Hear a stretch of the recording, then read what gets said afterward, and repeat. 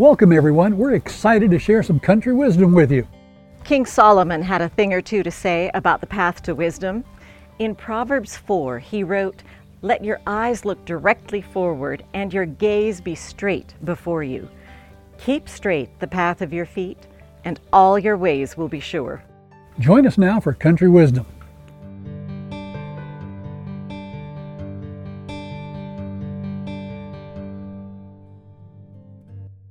I am so glad we talked the guys into letting us sneak over here to the zoo part. Yes.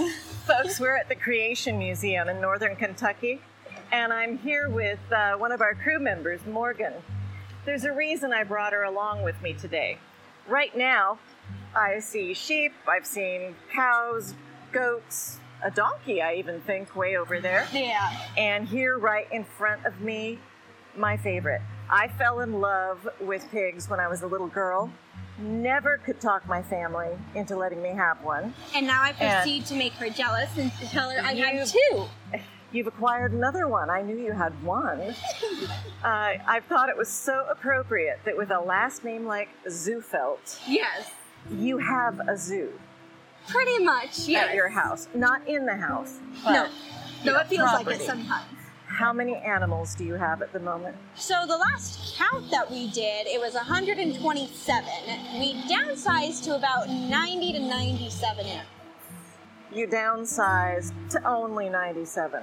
About, yes. Okay.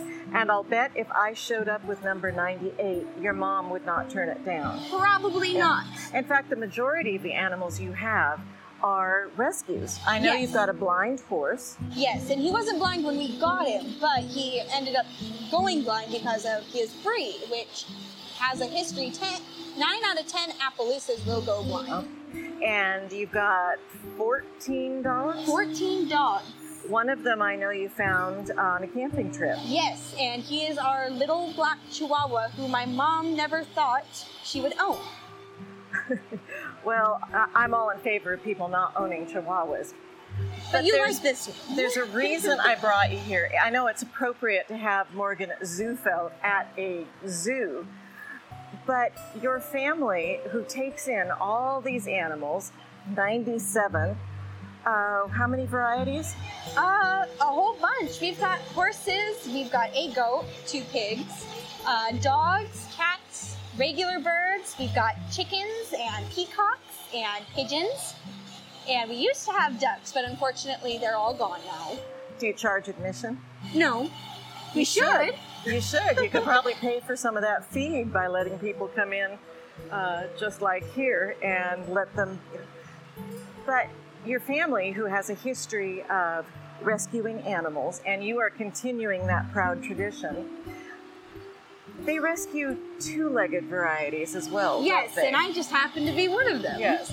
And you know, you've got a great story, and I think maybe we should go back and join the rest of the crew, find a nice, comfortable place to sit, because I want to hear your backstory. Yeah, and I'm sure Jim wants to sit down for a little bit too. All right, let's go.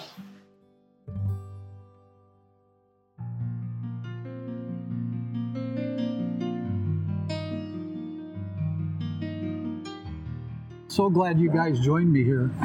I'm excited about it. And you know, before we go on, I know you've been talking, but I wanted to just tell everybody how happy I am that you had a school work project so you could join us. Isn't that right? You've done a great I job. was thrilled when I first said, "So what are you doing in September?" I was so happy, not only that she could take the time, but extra happy that it's not just a complete sacrifice on her part. She's, getting this credit. She's getting her senior project. And how cool a senior project is this? She gets to work with us. Well, it is cool that I get to work with you guys, just because I've known you forever, and you yelled at me during our 8th grade graduation. And I wanted to get to know a little bit more about Jim, and so it's killing 3 birds with 1 stone instead of 2. And whoever her school teacher is, you should be watching this. She's doing a wonderful job. She's got our total approval.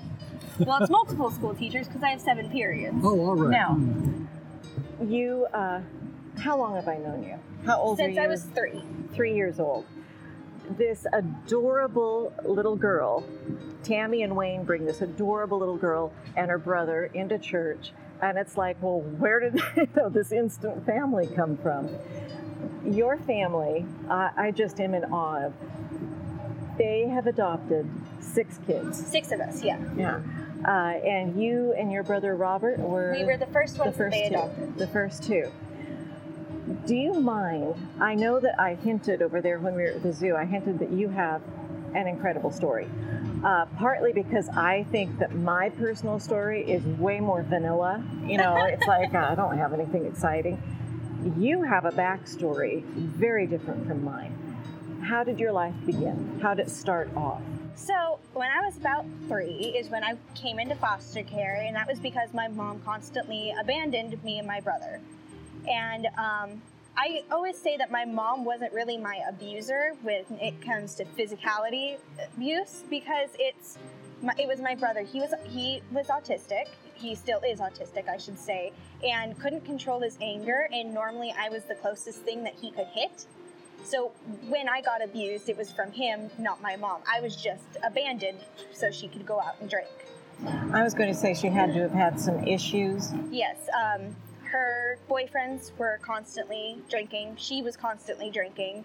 And she smoked, and it just did not work well. She needed to go out and get money, or she'll get money from her boyfriends and then go out and drink and just leave Robert and me there. We also had dogs, and our house wasn't very clean. We constantly stepped in dog poop. We didn't have clean water. It was just a mess. And so somebody had eventually called CPS, I want to say it was my preschool, but I'm not particularly sure, just because I went to preschool every day. And so we ended up packing up in the middle of the night with what little clothes we had and came to Wairika and came into my mom and dad's home. So Wayne and Tammy were your first foster family? They were the only foster family I had, actually. We'd been with them for about a year and a half, and then my mom got her act together and was able to get us back for a couple of months when she met somebody new and started declining again. And so then we went back to my mom and dad. Now, some people would say, boy, what a lucky little girl you were, especially if they've ever met Wayne and Tammy. I mean, that would be a lovely family to fall into. But I don't think it was just luck. Do you? When I was little, I didn't know God. And I did think it was just luck that I had this amazing family to go to. And I had foster siblings come in and out, but as I got to know God more, and the older I got, the more I understood that He put me there for a purpose. It wasn't just some stroke of luck that I got to be in this family. There was a reason that I was going to be there and impact not only their lives, but they were going to impact mine in such a major way that I'm still just completely in shock of. Because when you guys met me, I was this shy, didn't want to talk, would hide behind the closest adult that I trusted. You didn't want to talk? You know, it's hard to believe. I honestly don't remember that phase of her life. Well, that's because I went to SDA. That's when I started. They put you in a Christian school. Right. And, for the first 2 years, I was in public school, and I did meet some friends, but I didn't have a lot of them. And there's only one of them that I've actually kept close in contact to, and that's Cody Harrison. And so when I went to SDA is when I started doing plays, and that got me a lot more out of my shell. And that is actually where I took even more notice of you. I mean, I'd always thought you were adorable. At church, you know, I always made sure to say hi or something, and just thought you were precious and very precocious, which you can see in her still. But I, being your drama teacher, got to work with you and know you a whole lot better then. And you just always were a leader, which I appreciated. In fact, I used to joke that, you know, by the time you were in about 7th grade, she just took it on herself, and at the assumption she was the assistant director. This is true. I would help direct people on where to go or tell them to be quiet. And I always saw in you a spirit that it was very easy to love. Coming from your background, though, you wouldn't expect that you'd have that spirit. Right. You know, do you think it was God that was that little spark in you? I do. So my parents would always tease me that I can get overly sensitive, but I think that overly sensitiveness is something that God gave me so I can empathize with people more, especially coming from my background. And I've got friends that have gone in and out of the system or have grown up out of the system, and sometimes they come and look at me and say, what am I going to do? And I understand their questions and I understand their way of thinking just because I have been in that situation. And I had God be the person that put me in a situation where I could have a loving home. A lot of the times, these kids don't get that forever home like I got. And some of them are, oh, it's just bad luck. I just wasn't good enough for these people. It wasn't that you weren't good enough. It was just that that was not where God wanted you to be. So you think it's made you more empathetic? It's made me a lot more empathetic to those around me. I had a text knowing you a little bit that I wanted to read to you, and you tell me kind of if it fits. You know, it's found in Isaiah chapter 55, verse 6 says, "Seek the Lord while he may be found, call upon him while he is near. Let the wicked forsake their way, the unrighteous man his thoughts, and let him return to our Lord, that he may have compassion on him, and to our God, for he will abundantly pardon. For my thoughts are not thoughts against you, they're for you." You know? Yeah. And that's certainly the way God has been to you. And Exactly. And there are times when I have fallen away from God, especially as I became a teenager and I started going to a mainstream high school. And I didn't have the best influences because I was the only one from our school who went there. And there was a Christian club. Unfortunately, Mr. Freudenberg retired, and that club's no more, but I'm going to try and start it up again before I leave. I told you she was the leader type here. There are, that was part of my grounding point. And before I got my smartphone, I had a flip phone, so I would bring my Bible with me to school every day. But come sophomore year, that kind of stopped because I had my smartphone, and that's when social media came in, and I kind of took a really bad downfall. And I'm not going to go too much into detail with that. I cannot let that bug. Janice scared to death of bugs. So. I know. So. Yes, I do know that. It was an act of love to save you from it here. Hey, Janice, how are you doing? Hey, you wrote another book. I did. Had a burden on my heart, and God helped me get it done. So, The Plan of Love. What's it about?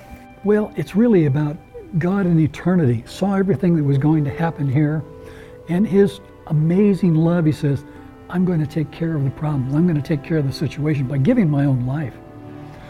He did all that, but we've been lied to so much, we don't see what God has planned for us, what God is doing for us.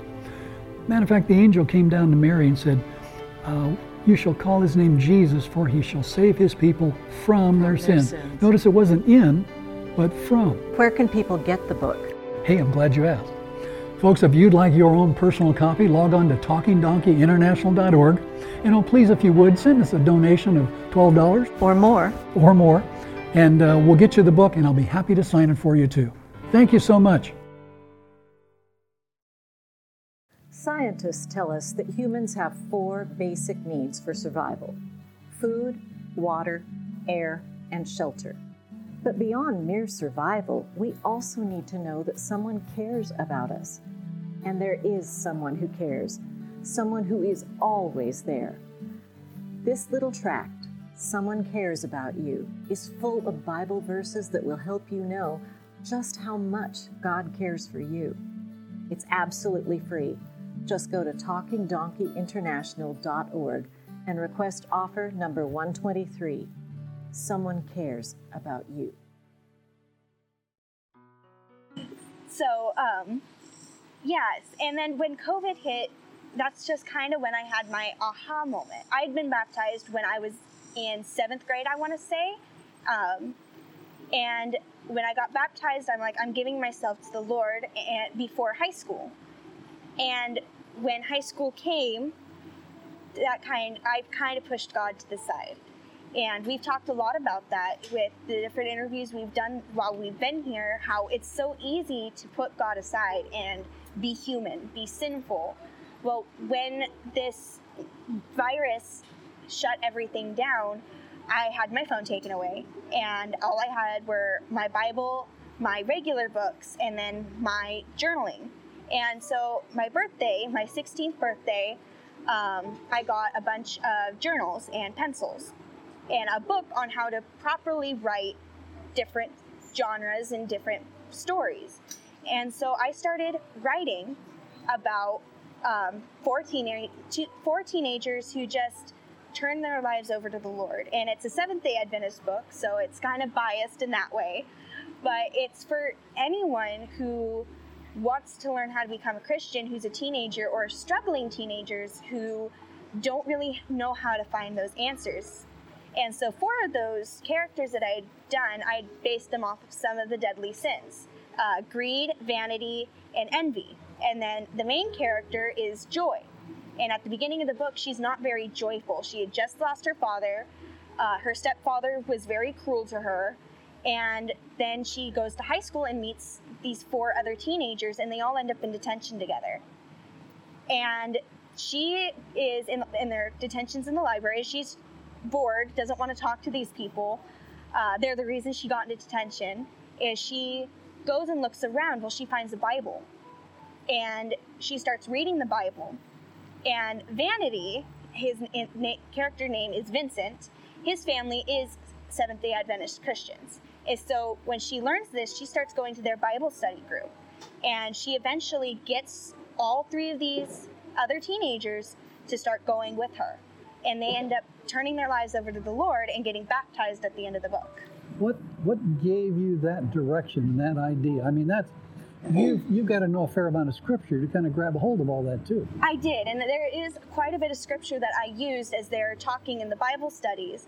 And a lot of them point out to the 7 deadly sins. So like, I don't remember exactly the scripture, but it's when God says you can't love man, you can't love God, and you can't love money at the same time. You either hate God and love money, or you hate money and love God. And that portrays to everything. And that impacted greed. And then when it talks about not being jealous and coveting those in the 10 Commandments, that impacts envy. And then talking about how with sin, nothing's going to last forever.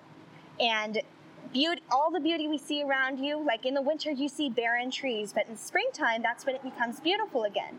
Everything goes through a season, and that impacts vanity. And then there's a point where Joy gets impacted and realizes she can't keep holding on to the anger of her dad being gone. She can't keep holding on to the resentment of her stepfather and her mother that she's felt for over a year. And her parents end up actually becoming Christians themselves. Is there some of what you were writing? Is that some of your backstory really? Some of it is my backstory. So I kind of, whenever I saw my mom, I kind of resented her when I was younger, that she'd given me up. I felt like she'd just given up ever trying to have a relationship. But as I grew more in my relationship with God, I realized my resentment was pointless.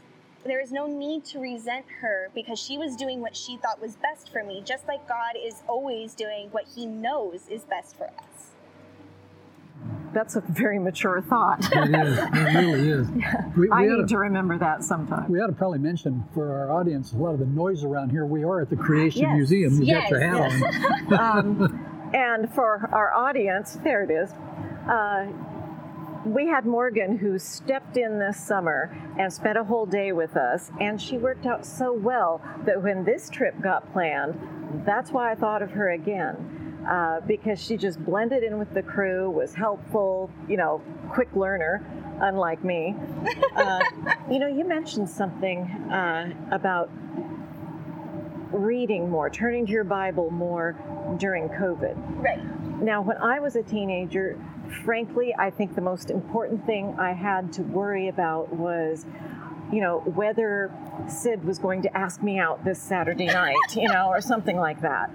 I didn't have this literally world-changing event. The world was not nearly as frightening when I was 17 as it is now. I don't honestly know if I would have had the faith then to hang on, let alone have my faith deepen. Why do you think you turned to the source, the right source, of the place to take your fears, when so many people have run the other direction and are turning to alcohol, drugs, whatever, to take their mind off things that are happening in the world so they don't have to think about issues, and you turned more to God? Well, with this event happening and in Sabbath school, we had been learning about how the end times are coming closer and closer. And that was one of the last topics that we talked about in my Fellowship of Young Christian Minors group on Fridays. And it was something about how God predicted all of this. He said that there was going to be fires, there was going to be droughts, there was going to be a disease that was going to wipe out so many people. And remembering that verse kind of caught my attention. It's like as if when COVID hit, God's like, okay, I need your attention now. Like, this is him telling the world it's going to happen, and it's going to happen soon. You don't know when, but you know it's going to be soon. And those who are reading their Bible are understanding that much more in so many more ways. Like, the only social media I have now is Facebook. And I see people saying that Facebook's going to take down the pictures of the cross, but if you share it enough, they might not. And so I share those pictures, and there's one day I was scrolling through it and I found that verse where God is saying the fires in Australia were going to happen. The droughts in California were going to happen. This entire disease I knew was going to happen. And it's turning Satan's vocal point for especially young minds. It's turning their point to, somebody knew this was going to happen. And if you look at that and you see that, you understand.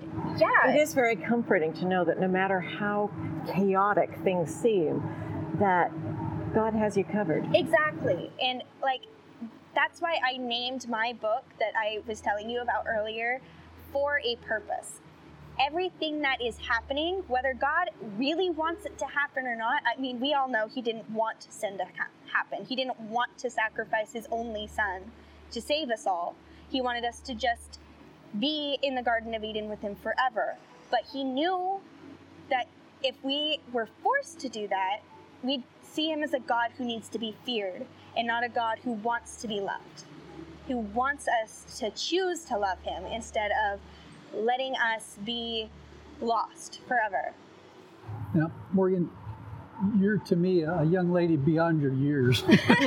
Always has been. Yeah. You know, if you had known her back in second grade, you could just tell back then. Now, we've only got a couple minutes or so left here, but there's a lot of probably 17, 18, 20-year-olds and younger, vice versa, that need that are never done. going to listen to old people like us. What so would you tell them? This is your chance. Yeah. What do you say? You're in a public school system. You must have people that you see every day, and you maybe have 5 minutes to talk with them and make them think about, give them a seed of faith. Yeah, so some of the friends that I do have in my public school are non-Christians, but they do know that I am Christian. And sometimes I've actually had one where I've had a deep conversation with about why I choose to be a Christian.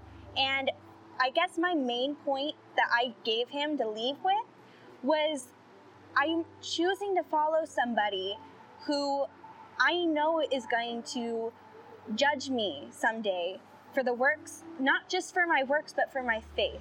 And I know that with God, anything is possible.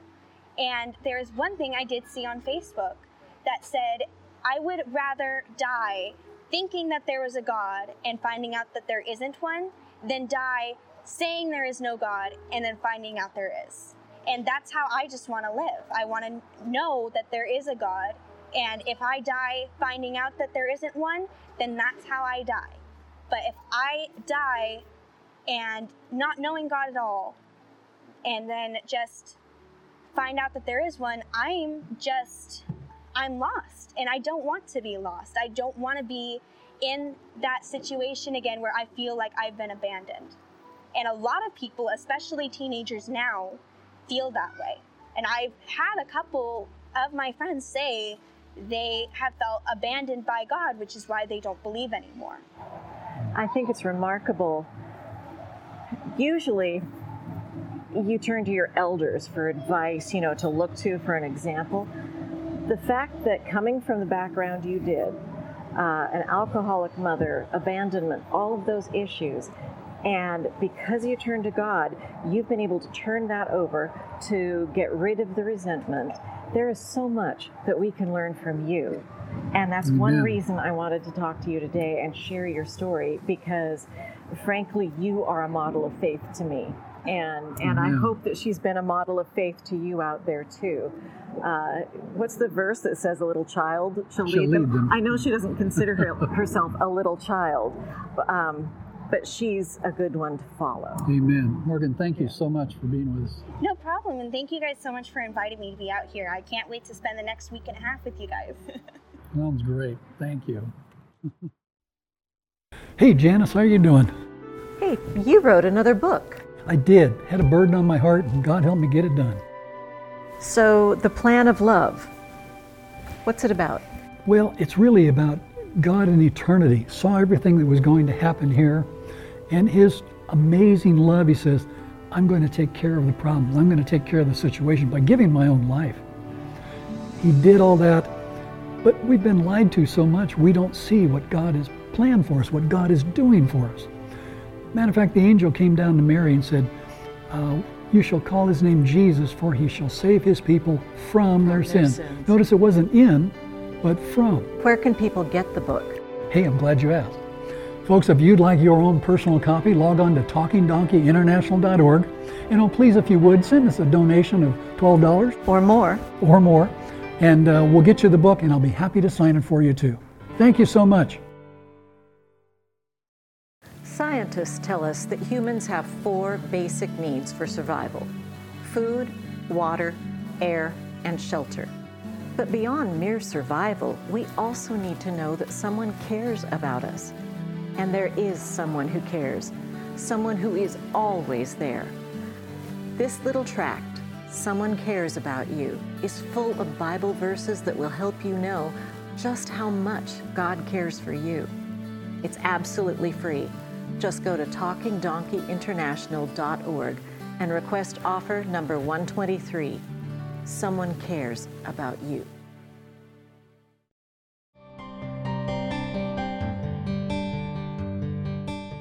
Thank you for watching. Join us again for another exciting Country Wisdom. See you next time.